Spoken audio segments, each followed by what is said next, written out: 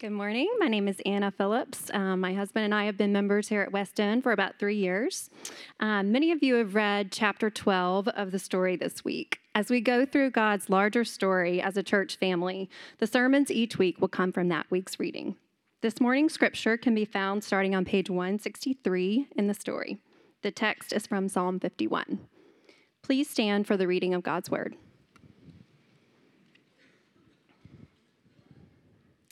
Have mercy on me, O God, according to your unfailing love, according to your great compassion. Blot out my transgressions, wash away all my iniquity, and cleanse me from my sin. For I know my transgressions, and my sin is always before me. Against you, you only have I sinned, and done what is evil in your sight. So you are right in your verdict, and justified when you judge. Surely I was sinful at birth, sinful from the time my mother conceived me. Yet you desired faithfulness, even in the womb. You taught me wisdom in that secret place. Cleanse me with hyssop, and I will be clean. Wash me, and I will be whiter than snow. Let me hear joy and gladness. Let the bones you have crushed rejoice. Hide your face from my sins, and blot out all my iniquity. Create in me a pure heart, O God, and renew a steadfast spirit within me. Do not cast me from your presence or take your Holy Spirit from me. Restore to me the joy of your salvation and grant me a willing spirit to sustain me. The word of God for the people of God.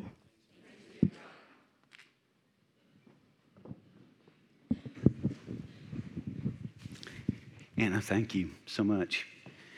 For those of you I had met, my name is Carter Crenshaw. I'm delighted that you're here, and we continue on in the story. We talked last week about a man named Saul. He was a king that the Lord did raise up, but ultimately he failed. He turned away from the living God, and he led many people astray. And then the Lord told Saul that he was going to raise up a man after his own heart, and we have David.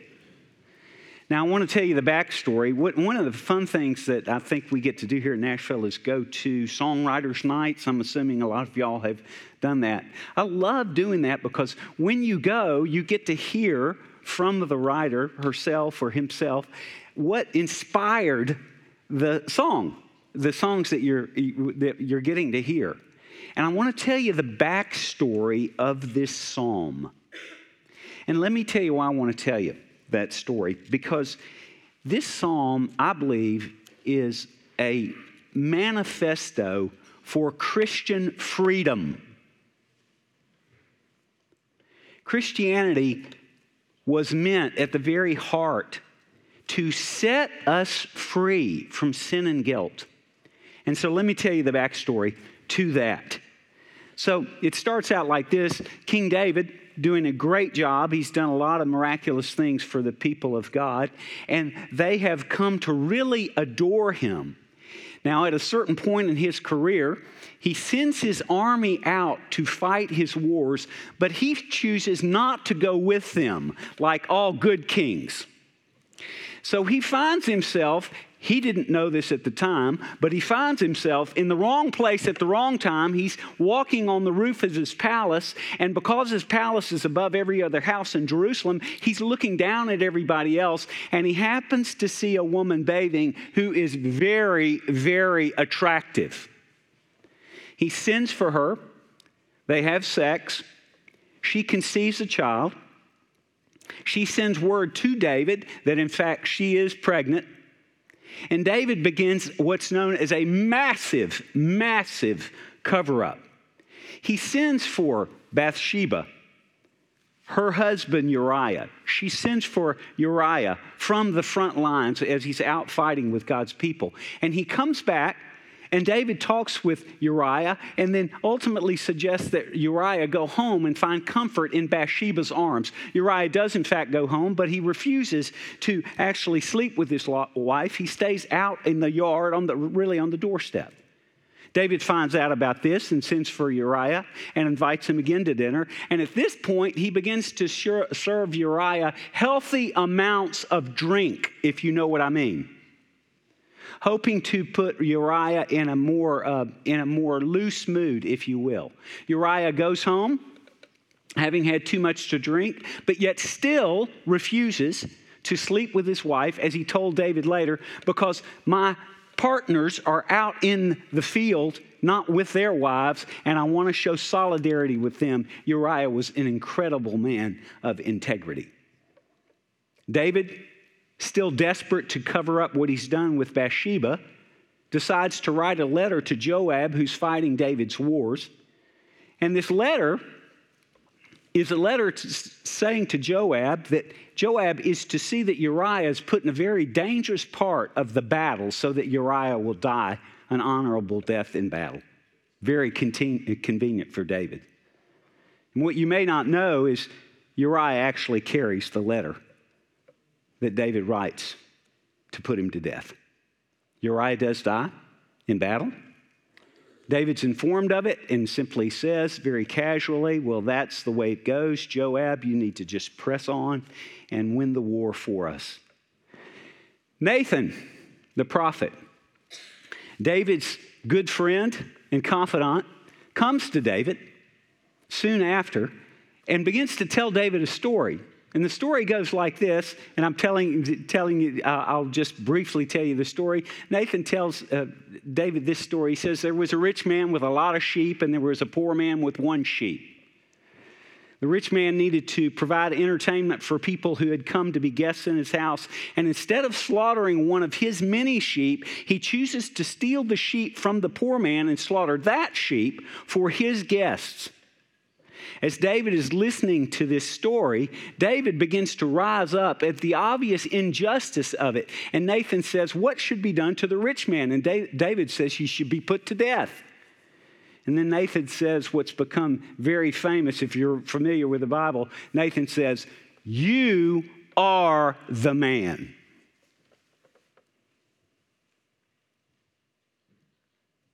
And then David writes Psalm 51. One of the greatest expressions of brokenness, pleas for mercy, begging of forgiveness that's ever been written. Now, we're going to walk through this. There are 4 really sections to this. First, I want you to look with me at verses 1 and 2, the appeal David makes to God. First, he says, have mercy on me, O God. So when you think about mercy like this. It's asking for something that I don't deserve, and it's also asking not to receive something that I do deserve. In other words, it's a completely unmerited request, or if you will, I merit something else, but I'm asking for something that I don't deserve, but I so desperately need. And that's what David is coming to God for, an appeal to God's mercy. Now, if you'll see, this is very, very important. Notice, he does not appeal to God based on anything David has done in the past. He appeals to God for God's mercy based on God's character. And if you look here, he says, according to your unfailing love.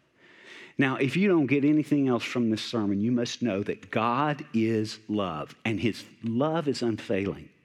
And if we come and cry out to the living God, bringing our need to the Lord will respond. He has an unfailing love to people who call out to him. And that unfailing love is an undeserved love. It's a love that's not earned. It's a love that God promises to give us.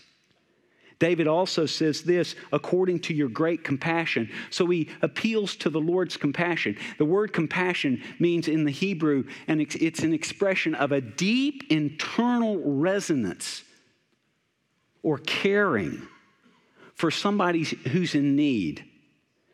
And so David is appealing to God for mercy based on who God is, not on what David has done. So many of us fall into the trap of coming to the Lord based on what we've done or what we haven't done, instead of coming to the Lord based on who he is. And David knows what he's done. And David knows what he needs with mercy.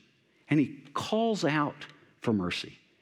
And he comes to the Lord because of the Lord's character, his loving kindness, his love, his unfailing love, and the fact that he's compassionate. Now look at verses 1 and 2. Notice how he describes his sins. He says, transgressions, iniquity, sin. He's simply saying, I know I've sinned. Those are all words that describe the moral failure that David engaged in when he committed adultery with Bathsheba, and then when he chose to murder Uriah, her husband. He knows that he has broken God's law. And because he knows he has such great need, he's very bold in what he asks for. Look at the words he uses here.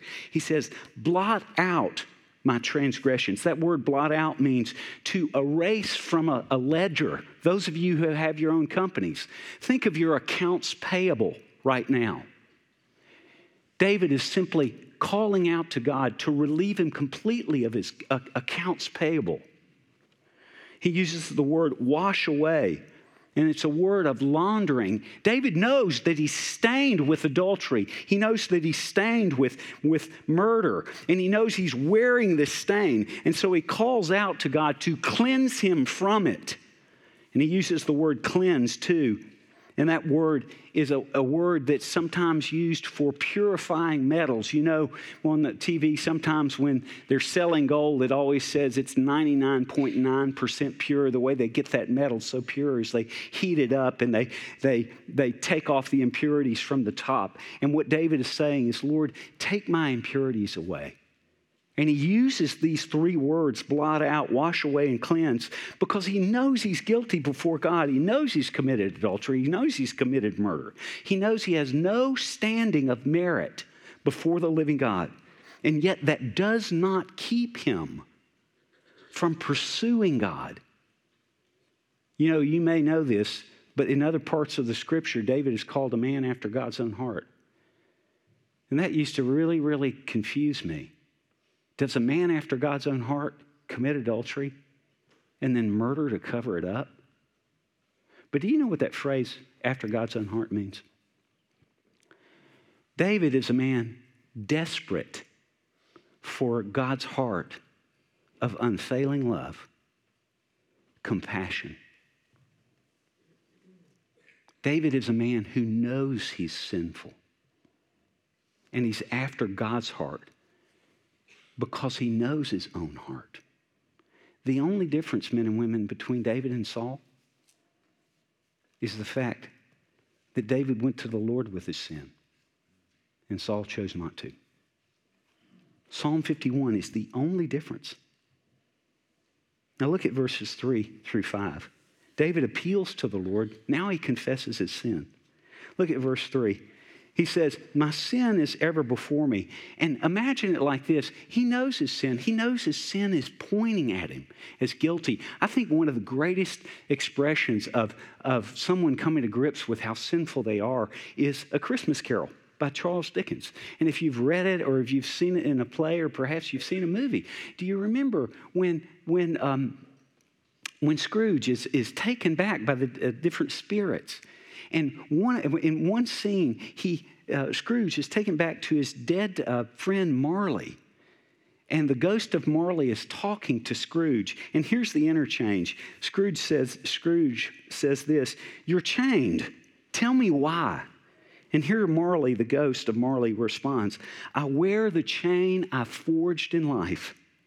I made it link by link and yard by yard. I girded it on of my own free will, and of my own free will, I wore it.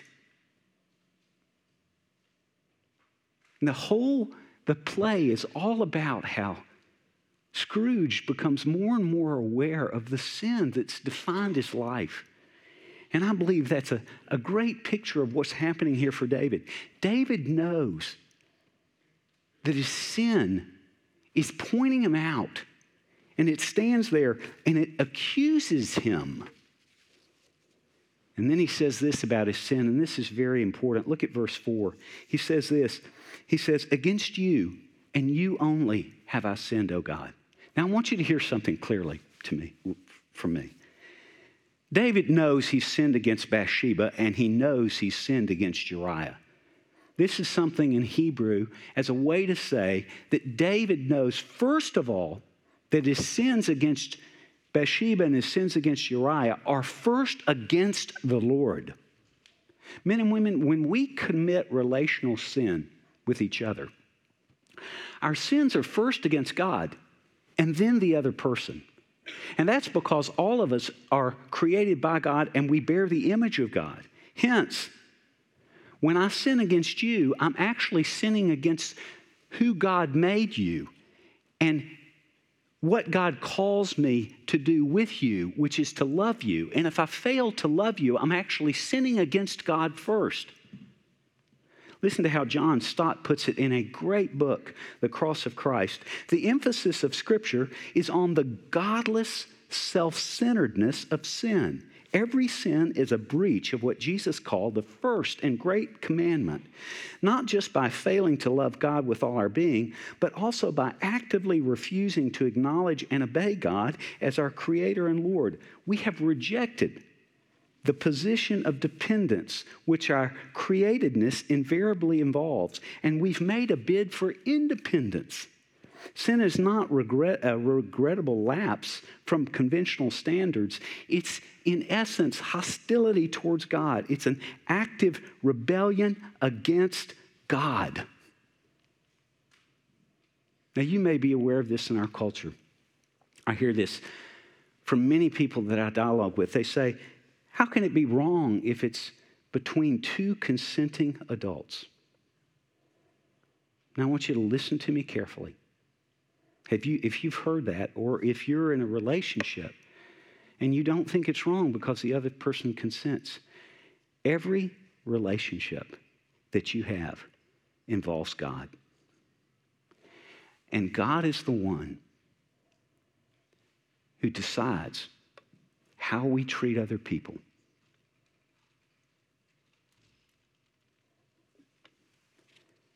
God made the people we're in relationship with. And He made us. And He designed us to relate to each other in very specific ways that are best for us. Two people can be in a relationship and consent to do the wrong thing.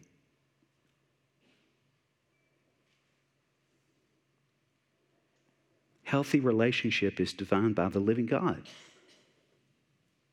And look at verse 4. David says, you're right, God, when you speak. You're justified when you judge. Men and women, listen to me.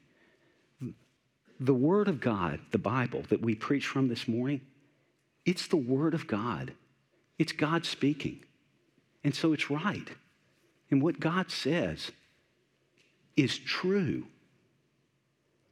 And David says here, God, when you speak, you're right. And when you judge me according to the truth that you give me, you're just.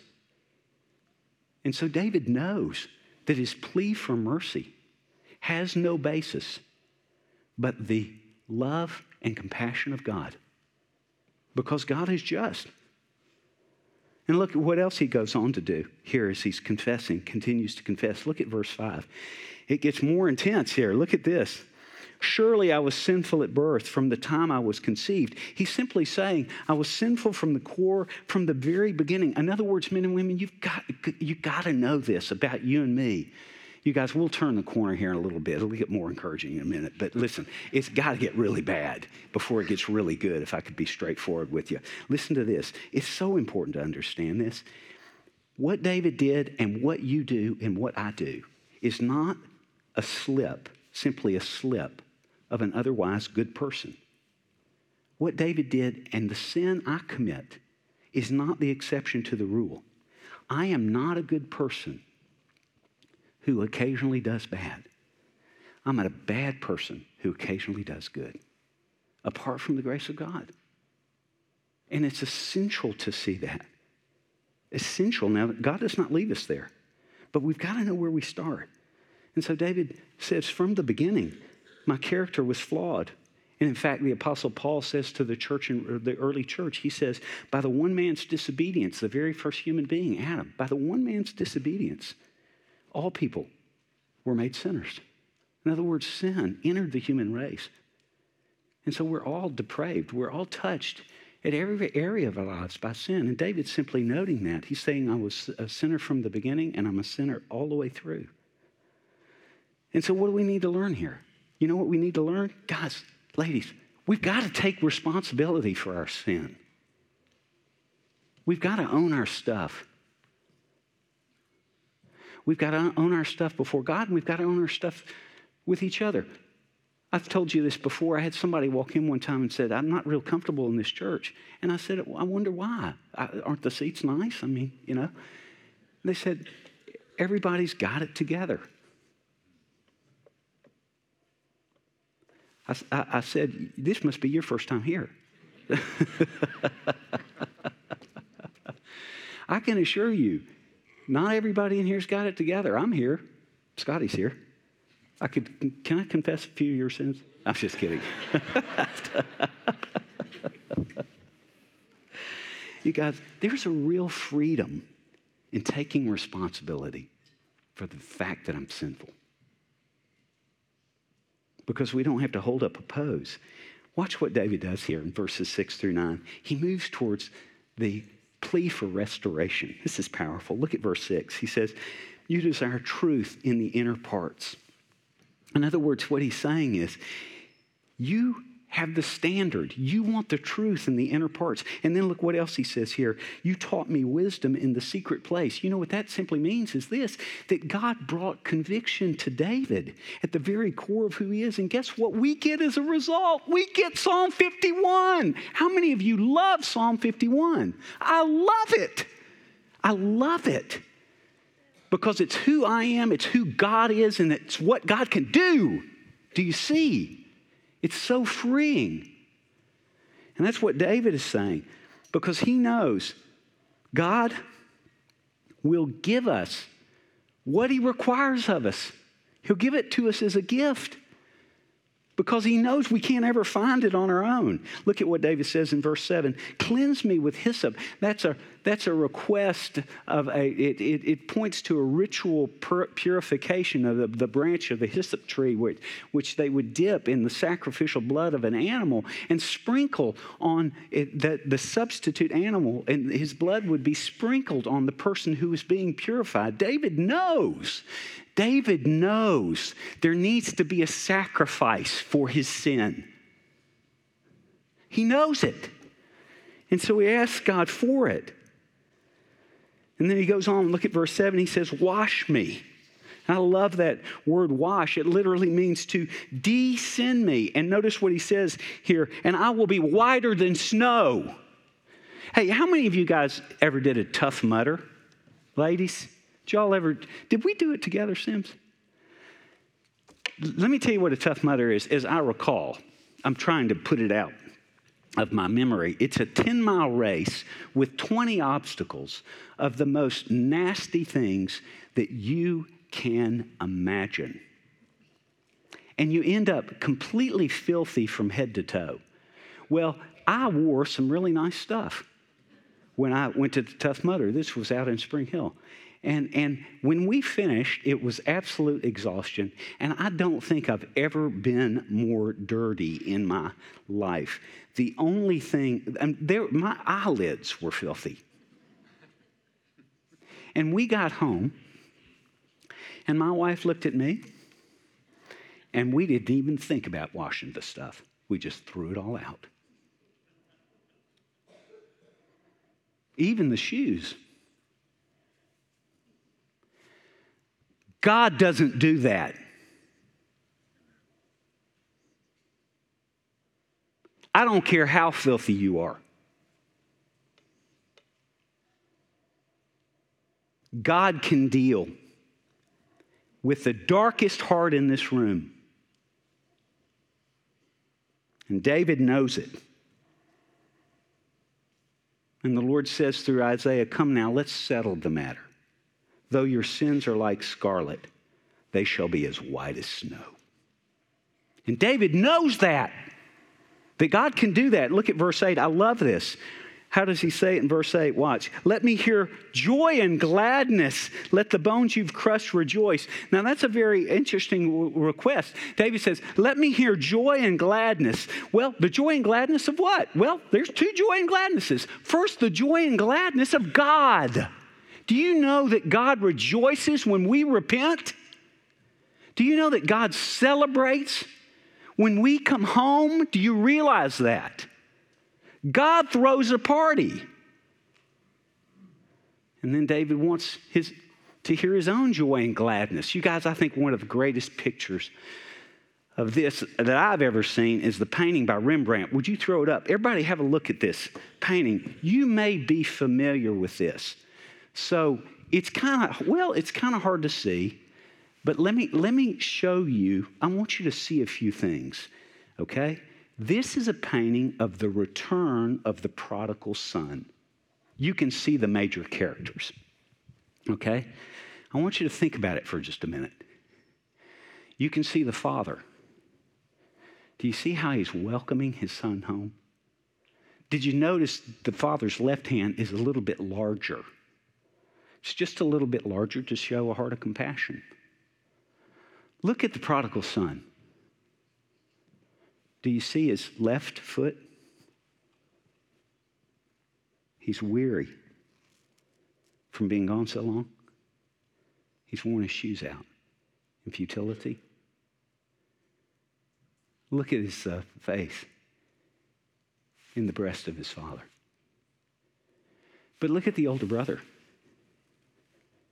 Look how he's looking down on the father and the son. Now I want to ask you a question. Here's the question I want to ask you. Who are you in this picture? Do you really see your sin for what it is? And have you found the Father's heart? Look at that. Do you see your sin for what it is? Do you see how you're dressed? Do you see the shoeless left foot? And have you found the Father's heart? Or are you the one that looks down on the sinner? Look at the older brother. And the father's the one who throws the party. Think about that. You can take it down now. Look at verse 8. Let the bones that you've crushed, how does he put it? He says, let the bones you've crushed rejoice. He's saying that sin weights us down. And he's asking God to set his bones, the bones that have been broken by sin. He's saying, reset the bones. And look at verse 9. I just love this. Look at verse 9. It says, hide your face from my sins and blot out my iniquity. Now, you guys, let me ask you a question. Think this through with me. Everybody, tune in, okay? Wake back up. Here we go. Listen to me. Listen to me. David has put God in a conundrum.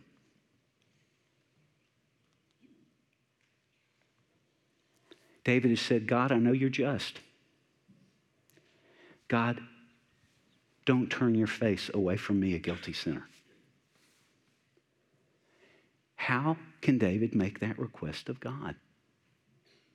You guys, the beauty of the Bible is that God is willing to forgive sinners by paying the debt that the sinner owes him. That's the beauty of the Bible. The Lord is willing to pay your accounts payable.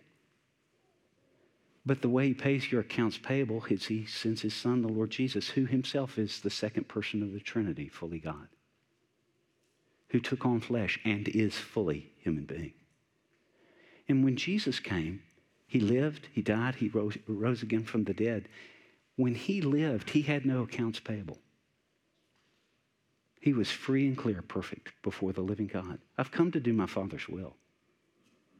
When he went to the cross, he was taking your debt with him as he was nailed there.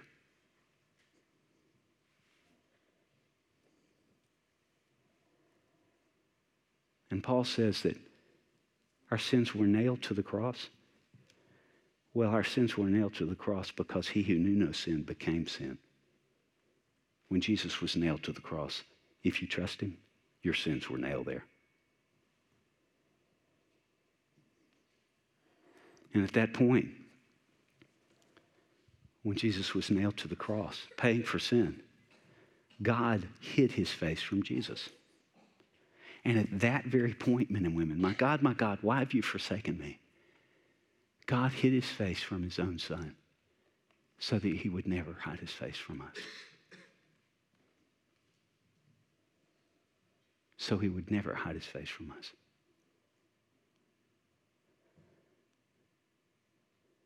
The hyssop branch that David was sprinkled with was a cross, and the blood was Jesus's.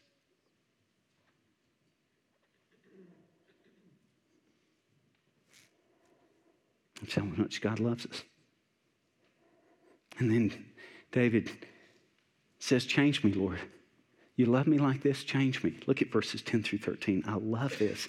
Notice what he says in verse 10. Create in me a pure heart, O God. Oh, I just love it. Y'all, let me just ask you a quick question. Did he ask for a second chance? Did he ask for a second chance? Would you please stop asking for second chances? Please? What are you going to do with a second chance? The same thing you did with the first chance. God is not going to leave your salvation to chance. And David knows it. He says, give me a new heart. Now, I'll tell you this. The word has implications of brand new, but also a renewal. And I believe David is saved here. So I believe David is really asking for a renewal. But really, what David is saying is, my self-discipline does not drive my obedience. He's saying, God, I need you here to renew my spirit. Look at verse 10. Renew me. Give me a steadfast spirit. He goes on in verse 12. Give me a willing spirit. What he's requesting here is this. He's saying, give me an eager, enthusiastic, generous outlook on who you are, God. Help me to know that you love me at my worst and you're going to bring out my best. Help me to know that you really have paid for my sins and you have loved me and you've given yourself for me. And now I can give myself for you. Men and women, this is a cry. David is crying out. He wants to be changed by God. He wants to obey the living God. Look at what he says. Restore my joy, Lord. And it's a restoration. Verse 12, it says, restore to me the joy of my salvation. Do you know the joy of his salvation is his relationship with God? It's his intimacy with God. Men and women, David is simply saying, Lord, draw me to you again. I turned away. You never turned away. And now as I turn back to you, oh God, restore my intimacy and energize me to obey from that love. So what you have is something really, really beautiful. You have an appeal. You have a confession. You have a restoration. And he wants to change. And it's all because he knows that God will change him. He wrote Psalm 51 because he knew God loved him and he knew how desperately he needed God.